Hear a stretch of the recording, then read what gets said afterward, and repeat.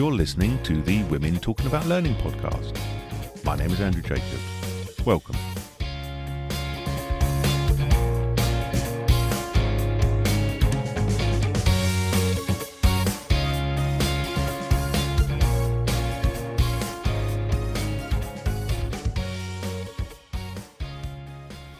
Hello everyone, and welcome to this episode, the negative one of the Women Talking About Learning podcast.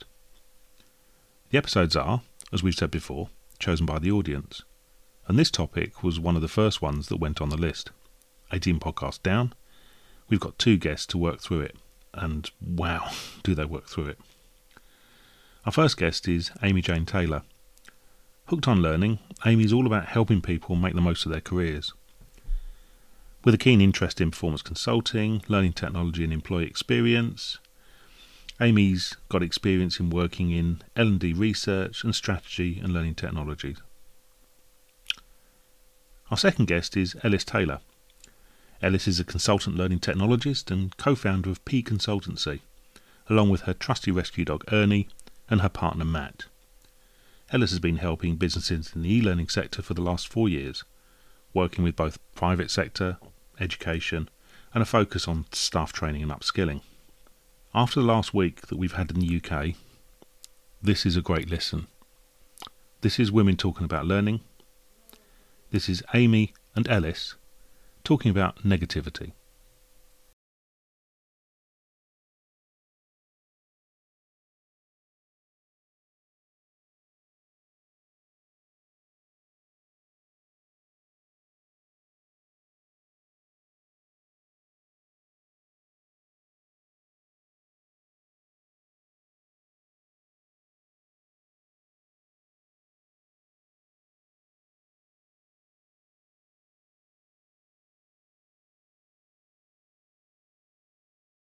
Hi, Alice. How are you?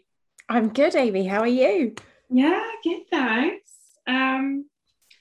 It's an interesting one to be like super excited to talk about negativity, but I think I've been talking to a couple of friends this week, and they've all said to me, "No, I need to hear this, Amy. I need to hear about negativity and what it means." And I guess let's talk a little bit about how we got here and how we feel about it. Yeah. Same. Everyone I've spoken to has said the sort of same thing as your friends, and I think especially now it's definitely needed. There is a lot of negativity out there, and it's sometimes difficult to see the wood for the trees at the moment. So I think this is a really timely podcast to be getting involved in, and I'm very grateful to be working with everyone on it. In terms of my background, I'm a learning technologist. I work on a consultancy basis. I started in this field about 4 or 5 years ago. And it kind of ties into some of the other podcasts that you've done. But the reason that this seemed very interesting to me is to do with the fact that, I think being a woman in this sort of sector, it's very easy to fall foul of sort of confidence issues, get stuck in those negative mindsets. I don't think that I'm a negative person per se, but I think that I can be very critical of myself.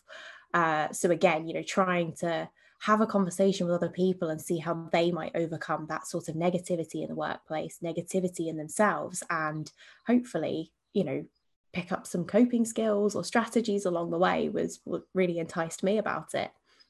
How about you? How have you got here?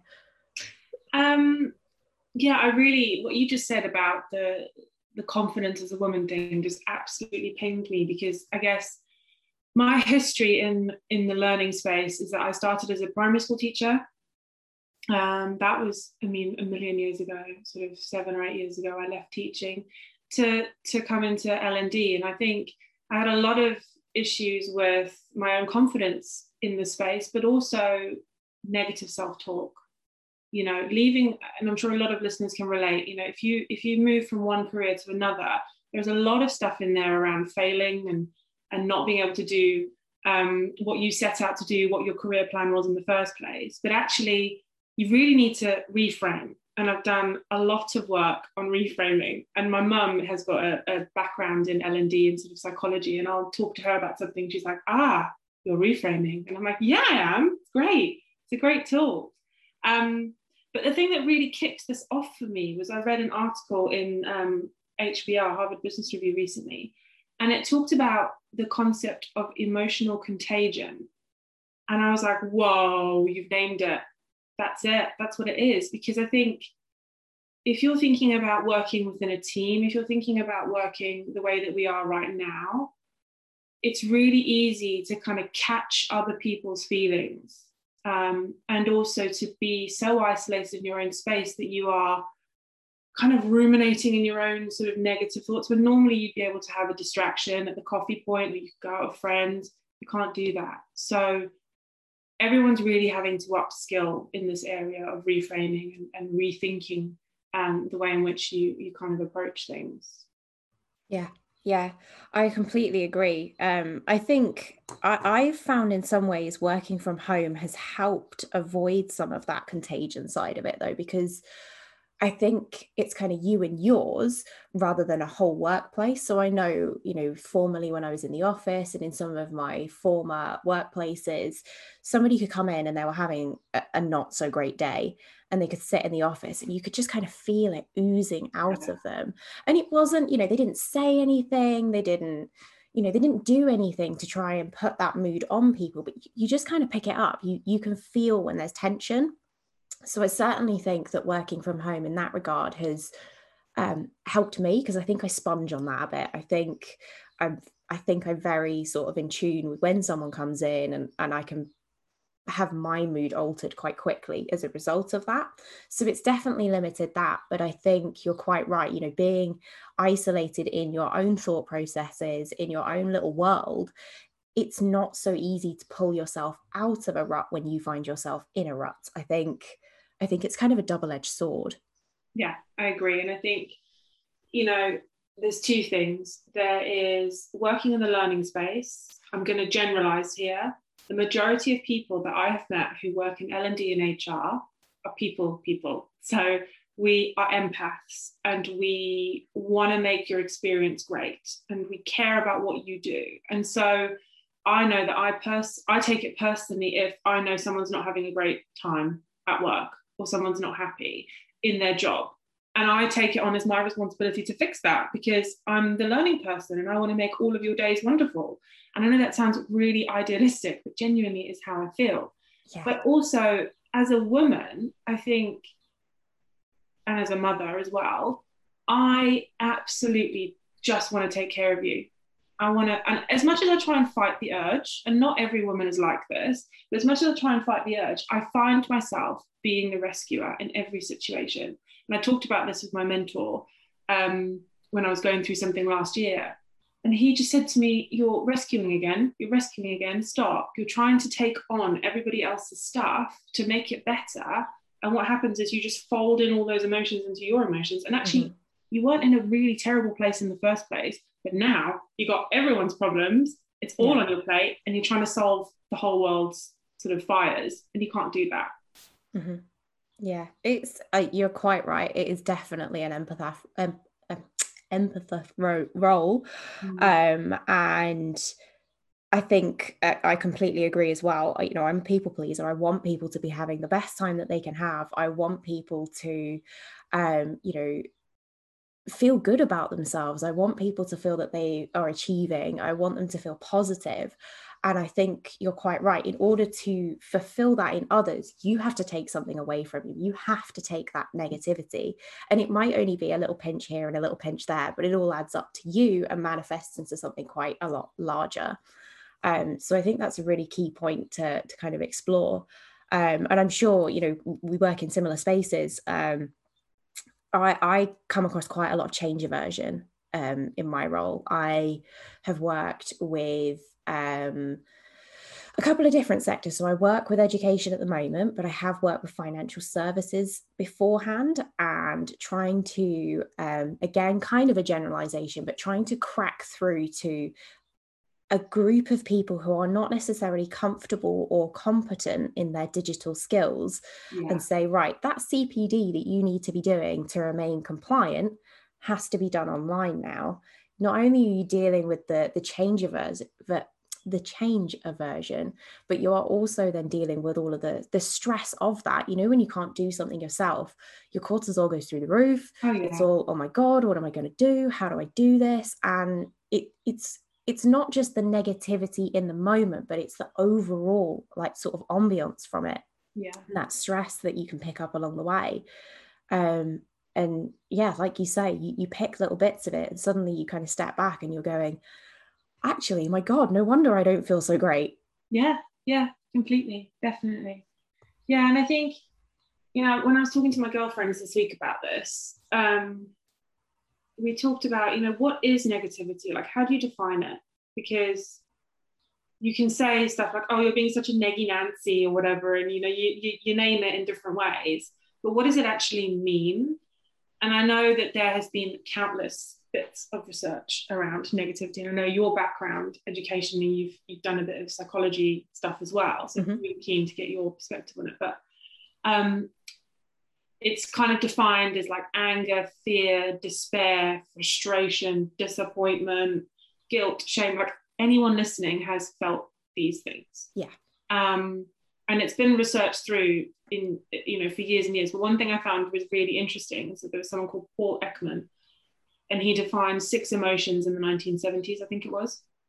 And of those 6 basic emotions, there was happiness, sadness, disgust, fear, surprise, and anger. And 4 of those, sadness, disgust, fear, and anger, 4 of those 6 fall into the negative space. So it's really interesting to see how just of those basic human emotions, 4 of them can be categorized as a negative emotion. And it just really brings home how easy it is. It doesn't matter if you say that you're the most positive person in the world, how easy it is for you to fall into one of those categories at any given time of day. And then especially with isolation, especially being at home, being away from people, how you can just snowball and get more and more and more of those. And it can just build into something that is just a little bit too big to deal with. And I really like, as you were saying then a second ago, you know, how do you categorize it? I think lots of people have tried. I think it's really important to remember, though, that negativity is such a raw and personal experience. It's, you know, we can all experience sadness, we can all experience anger and lots of different emotions, but I think what you feel in the moment when you are in a more negative space is exceptionally raw. It's very, very personal to you as an individual. I think, you know, society has sort of taught us, and I will argue incorrectly, that we need to hide that, we need to scuttle that away, we need to protect when we're feeling vulnerable and negative and not let anybody in. And I think that's completely wrong. I think a lot is to be said for kind of acknowledging when you're not in the greatest space, acknowledging maybe when you're not having a great day or a great week or a great month, because I think sometimes that failure to acknowledge, as you've just said, can really increase that snowball rate. Because you're spending more and more time trying to convince people potentially that you're not in a negative space, or trying to work hard to project positivity, which is exhausting if you're not naturally in that mindset. And it just gets worse and worse and worse. So I think you're bang on. It's very easy to snowball, and I definitely think I don't necessarily want to say that you can feel negativity more deeply than you can feel positivity, but I think that you can feel much more isolated with it. Everybody's happy to share in positive moments. Not everyone's happy to share in negative moments.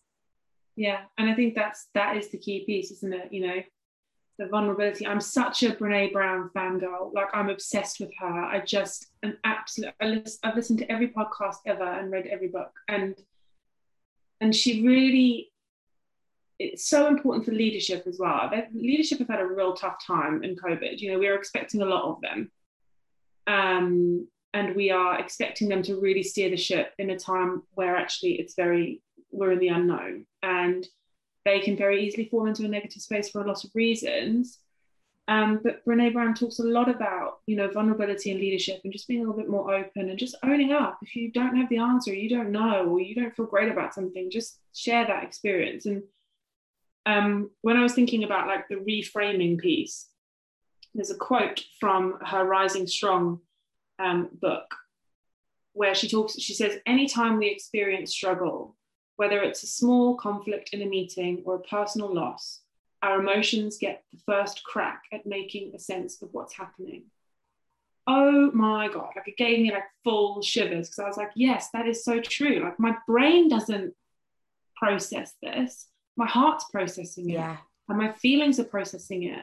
And if I'm in a negative space, if I'm already feeling a certain kind of way about stuff, like they say that we see things as we are, not as they are, which is so powerful. Because if you're in a bad space, if you're not thinking about things in a clear way, or you're not finding ways of coping or dealing with that negative emotion, you're going to see everything through the lens of negative. So I just think there's a lot to be said in terms of like, how do you scoop yourself out of this space? How do you navigate your way through? And how do you reframe so that you're not falling victim to toxic positivity, which is another thing, which I'm sure Andrew could do a whole podcast about. You're actually owning it, you're naming it, you're saying what it is, and you're finding a way to work through it. And I think that's that ownership is really powerful in trying to kind of rebut that confirmation bias, that when you're having that negative period, or you're not in the best place, or you're just having a bad day even, it's very easy to kind of fall foul of seeing everything through those negative glasses, as you say, and trying to work through that by acknowledgement is exceptionally powerful. And I think it's important as well to acknowledge, taking ownership of something is a really, really brave step. It's very difficult. And, even if that's all you do, if you do nothing else except own the fact that you are not having a great time, something's not going well, you're in a bad mood, whatever way you want to frame that, ownership of that is a really, really successful step. And sort of, as far as I'm concerned, obviously we'd love for everybody to be able to just, for want of a better phrase, snap out of it. That's not realistic. That's not how life works. And I don't think people always give enough stead to the courage and strength it takes just to be able to acknowledge something. Yeah, absolutely. And it just brings me back to thinking about, during COVID, I didn't have the best time, and I made the decision to change job and just, push myself and try something new. And I just remember feeling at the time, because there was a lot of anxiety around, moving and changing sectors and all that kind of stuff. I remember getting myself into a space where I was like, everything is terrible. I'm having the worst time. I am such a victim. And there is such power in owning it. There is also such power in having friends around you that are going to call you out on it. And I remember my best friend, Nicola, I was calling her. I think it must have been like my 7th call of the month to talk about how terrible my life was. And she listened, she heard me, and she went, okay, babe, just going to level with you. At some point, you just sound like you're complaining. And I was like, oh, that hurts me, but you're right. Like, what am I going to do about this situation and how I feel, right? What can I control? I'm super down about COVID. I can't see my family. I'm really worried about like potentially like moving to a new sector.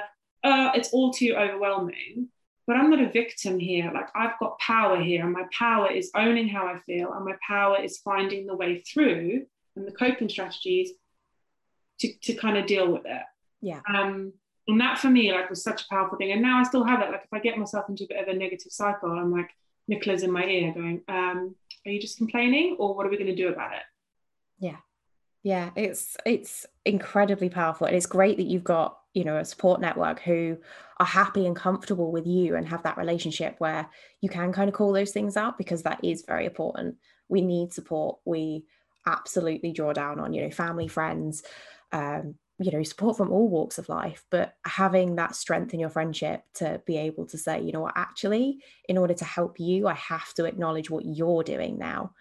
And I think tied in with that as well is sort of something I come across.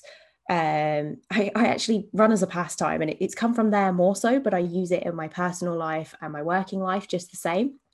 But everybody always gets very hung up on like, oh my gosh, this person can run so fast and I can't run that fast. And how am I ever going to get that fast? And very frequently you'll have somebody come along and go, you know what? No, you're not comparing yourself to that person. You're comparing yourself to you. Go out and achieve what you can achieve, because you aren't living their life. Be it better or worse, you have your own experiences, you're on your own path. Compare yourself to you. And I think that's really important to remember when considering our mindsets and our positivity or negativity outlooks, because it's very easy to look at other people and think the grass is greener on the other side, rather than kind of, again, back with that ownership, looking inward. I think it's really important to kind of put it back to basics and go, okay, well, this person might be doing this, or this person might have this, but what am I doing, and what do I have, and what can I control? I love that. That's so powerful. The best person to be in competition with is yourself, right? Yeah. That's it. I love that. Okay, so I guess what are our strategies? Like, how do we deal with this negative space, or how do we find our way through? And also, how do we help other people who are feeling this way too? Yeah, so I think we've kind of touched on it in that last point that you made.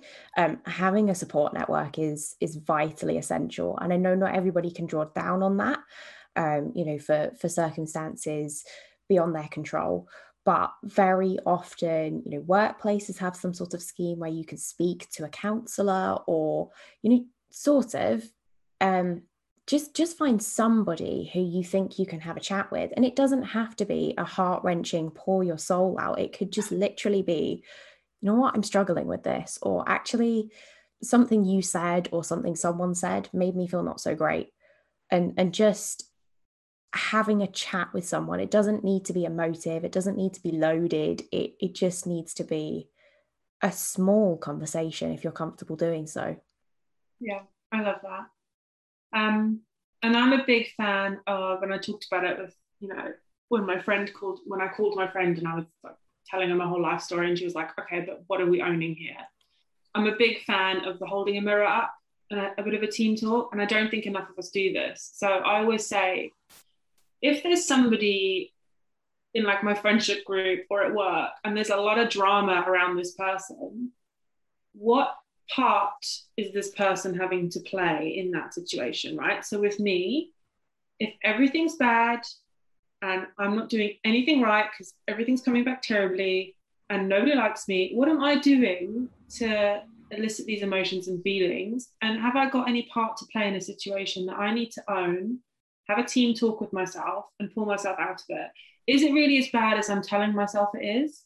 What is this narrative I'm creating around the situation? Because I can spin a story, Ellis. I can tell you the whole world is against me over one tiny email. We all do it. And it's even worse in COVID when we're at home and we're isolated. Mm-hmm.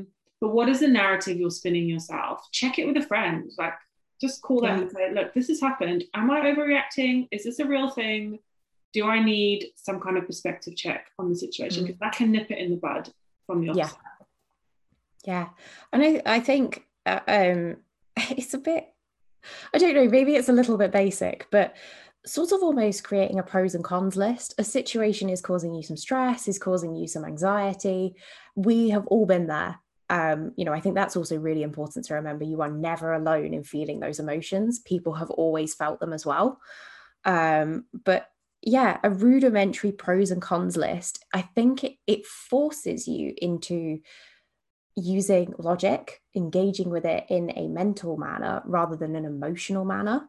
Mm-hmm. And as you said before, we engage with things by gut first or by feeling first, and that's not necessarily the best way to approach things.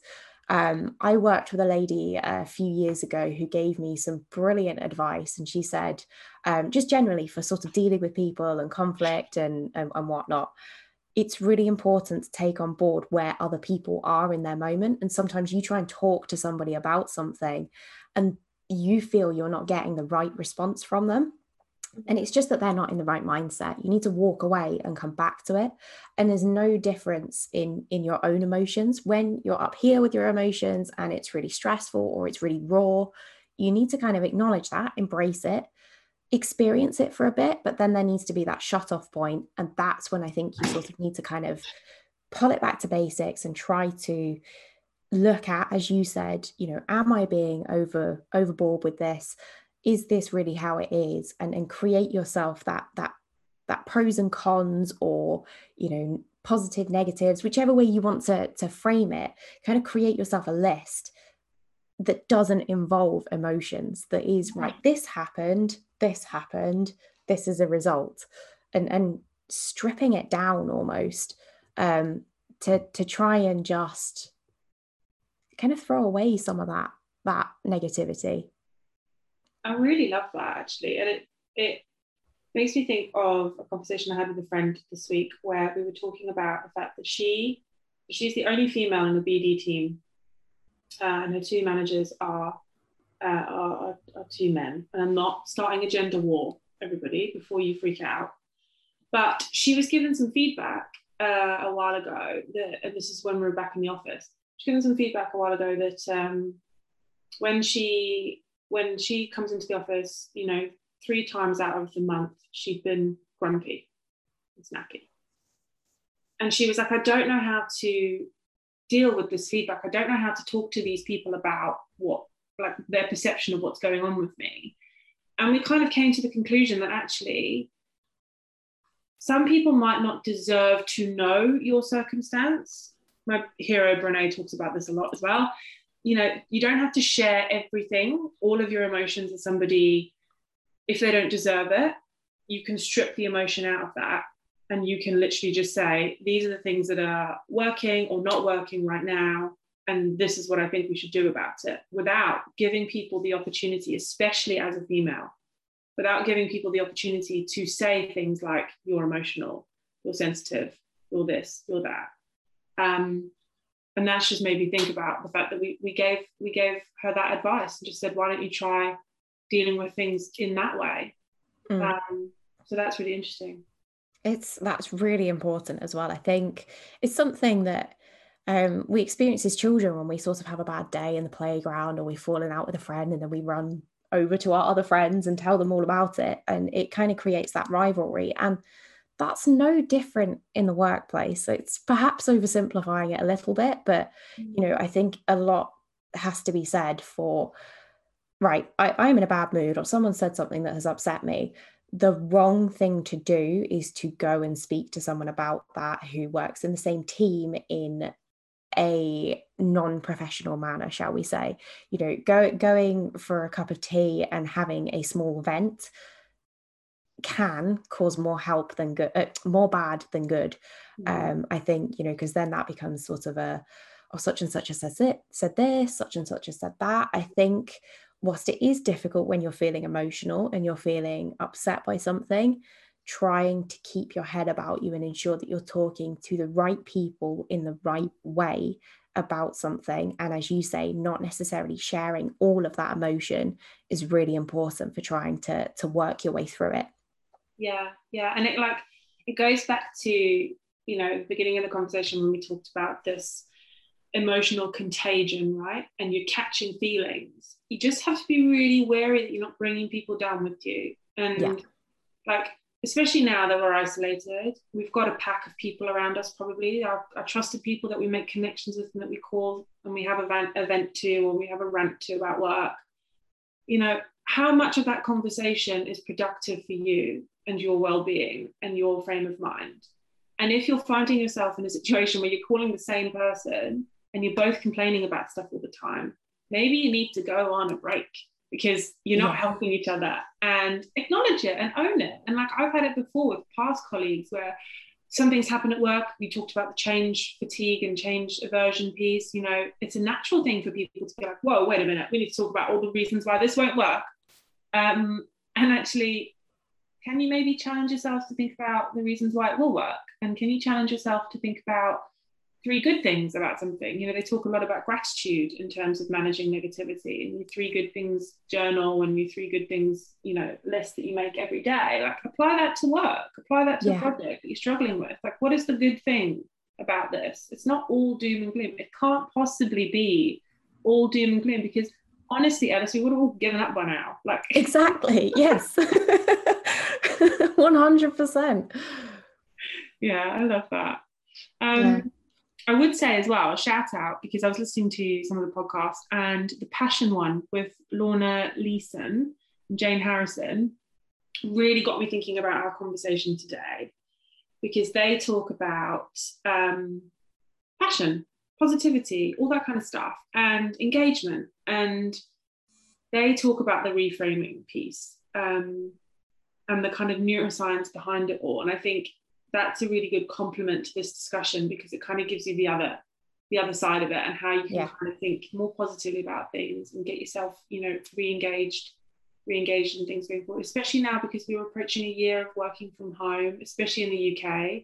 We've kind of been confined to our houses. Some of us have been able to go into offices and stuff. Some of us have no choice. It's been a really hard year for everybody. Everybody will have been struggling in some way. Everybody, I can't think of one of my friends or family members in the last year who's had an incredible time. Like, they're living their best lives right now. We've all had a time when it's been really hard. So it's checking in with each other. It's reframing. It's thinking, differently about stuff. It's plugging in a podcast on a walk, getting some exercise, get out of the house. That's so important. Don't drink so much wine, or eat too much chocolate. Yeah, no, you're 100% right. I think that's actually something we haven't touched on, but trying to shake up your routine can really help when you're stuck in one of those negative ruts. Getting yourself out for a bit of fresh air. It sounds so cliched, but it works. It works. Fresh air and sunshine. I mean, I live in Manchester. It's basically always grey. And the past couple of days, there have been some really, really exciting patches of blue sky. And my mood's been through the roof. It's been great. And it's just a really simple thing. And, recently started implementing lunchtime walks because the weather's a bit better. It's not as cold. And the difference it makes to my day, I don't feel that afternoon lag anymore. I'm not getting to 3 o'clock and going, oh, what am I doing? I just want to stop. Yeah. It helps kind of rejuvenate and revitalize a little bit, which I think is really important. So yeah, there's a lot to be said for trying to just shake up a routine, trying, if you're able to, include a bit of exercise. Your feel-good hormones come out. It's got to work. And then, like you say, trying to acknowledge things that might be coping mechanisms short term, but might not be the most helpful coping mechanisms. 100%. Yeah. And it's, a lot of negative, for me personally, a lot of negativity comes from not having control over things. Like, I'm self-confirmed, whatever you say, control freak. I just love control. I like to know when things are happening and what's going on. So you can imagine how I've dealt with the last year so well. No, I haven't. But every day I'll just ask myself, what can I control about the situation? How, what are the things I can do that are going to make me feel better? I can control what I put in my body, how I move my body, where I spend my free time, what kind of things I listen to. Like, I had a friend say yesterday, one of her strategies is she goes on a news detox. And that is, honestly, that has been a complete game changer for me. Just not going to watch the news for a week. Yeah. And I'm going to just be really careful about what I engage with on social media, because I need to really control that space around me and kind of protect my energy. And yeah, that's it. You've got to kind of protect your energy, and kind of also with work and your personal life and stuff, go where the energy is. If you feel like you're in a situation where you're butting heads against a wall, go where there is energy, because there will be energy everywhere, even small pockets that you can just focus on, and they're gonna get you through and help you feel better about a situation, for sure. Yeah, I think that's it. Find things that can help pull you out of those negative spaces. And I think as well, I try not to be overly critical. It's hard. It's really hard at the moment, because, like you say, there's bad news in the news, there's bad news wherever you turn, it feels. But I think trying to take back those tiny bits of ownership in limiting your exposure to that is really powerful. I also think, I know a lot of people are trying to juggle a full-time job and homeschooling, and absolute kudos to anyone. I don't have any children. I think you're all heroes. But kind of embracing that. I'm sure in the moment when your kids are screaming and your boss is asking you for that report that he needed yesterday, that you're up here and your head feels like it's about to explode. But I think just reminding yourself to take a step back and go, you know what? I am actually raising a tiny human being and managing a household and doing my job. That's pretty badass. Yeah, I'm a hero. There's no other way to say it. Clap me, celebrate me. I'm going to celebrate myself. Exactly. Yeah. Like kind of look for the small wins, as it were. I think we're so keen to kind of look at the negative side of things because that's just society at large. Good news is great and we all love good news, but bad news sells stories. Bad news makes money. And I think just bringing it back, and that there is no shame. It's not arrogant. It's not, egotistical. You absolutely own those achievements. And if that achievement is today I got up and I got changed out of my pajamas, great, you're winning. Yeah. Love that. It's just, I think sometimes that simplicity. I also think as well, trying not to restrain yourself too much with time. Yeah. Especially when we're all stuck at home. I think, just trying to kind of go, right, I don't need to be at my computer all day. The world will keep going. I used to take breaks at work. I used to make a cup of tea. I can do that at home. Yeah. Just kind of don't be a slave to time in that regard. Oh, do you know what? That just makes me think of my friend Jane Daly always says to me, it's L&D, not A&E. And that's like such a mantra because I say it all the time, like it's L&D, not A&E. And I said it to my friend who's in BD, who I talked about, it's BD, not A&E. Like apply it to everything, like really, yes. really. Because if you don't send that email, the world technically won't implode, like just reframe, just think about it in a different way and protect your space, protect your emotions, just protect yourself because actually you're all you've got. And and there's one of you. Yeah, there's only one of you, and no job, no relationship, there is nothing that is worth you feeling negative all the time. There is just nothing. I absolutely refuse to believe that there is anything that is worth that. So if you need to reassess, if you need to think again, then do it. You've got the power to do that. Like you own it. It's yours. Yeah, I love that.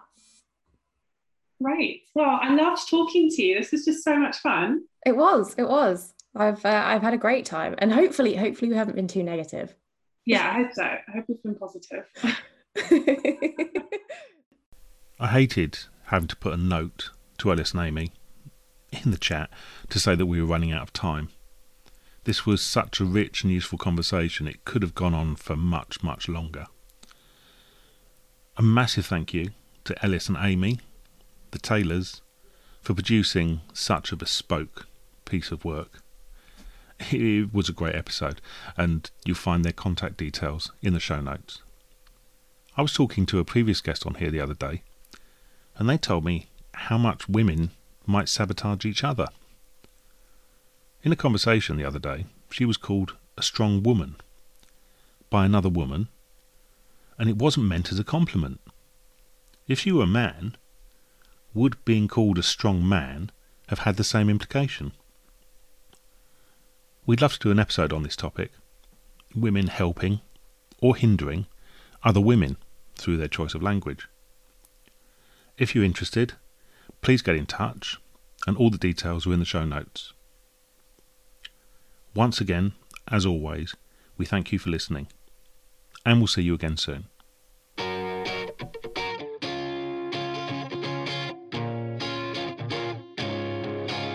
You have been listening to the Women Talking About Learning podcast. Women Talking About Learning is available on all podcast platforms, including Apple and Google Podcasts. You'll also find us on Spotify, Amazon Music, and other music streaming services. Make sure to like and subscribe. It helps more people find us. You can find out more about Women Talking About Learning via our website, womentalkingaboutlearning.com. Make sure you tune in next time for more women talking about learning. For more of The Signal, and none of the noise.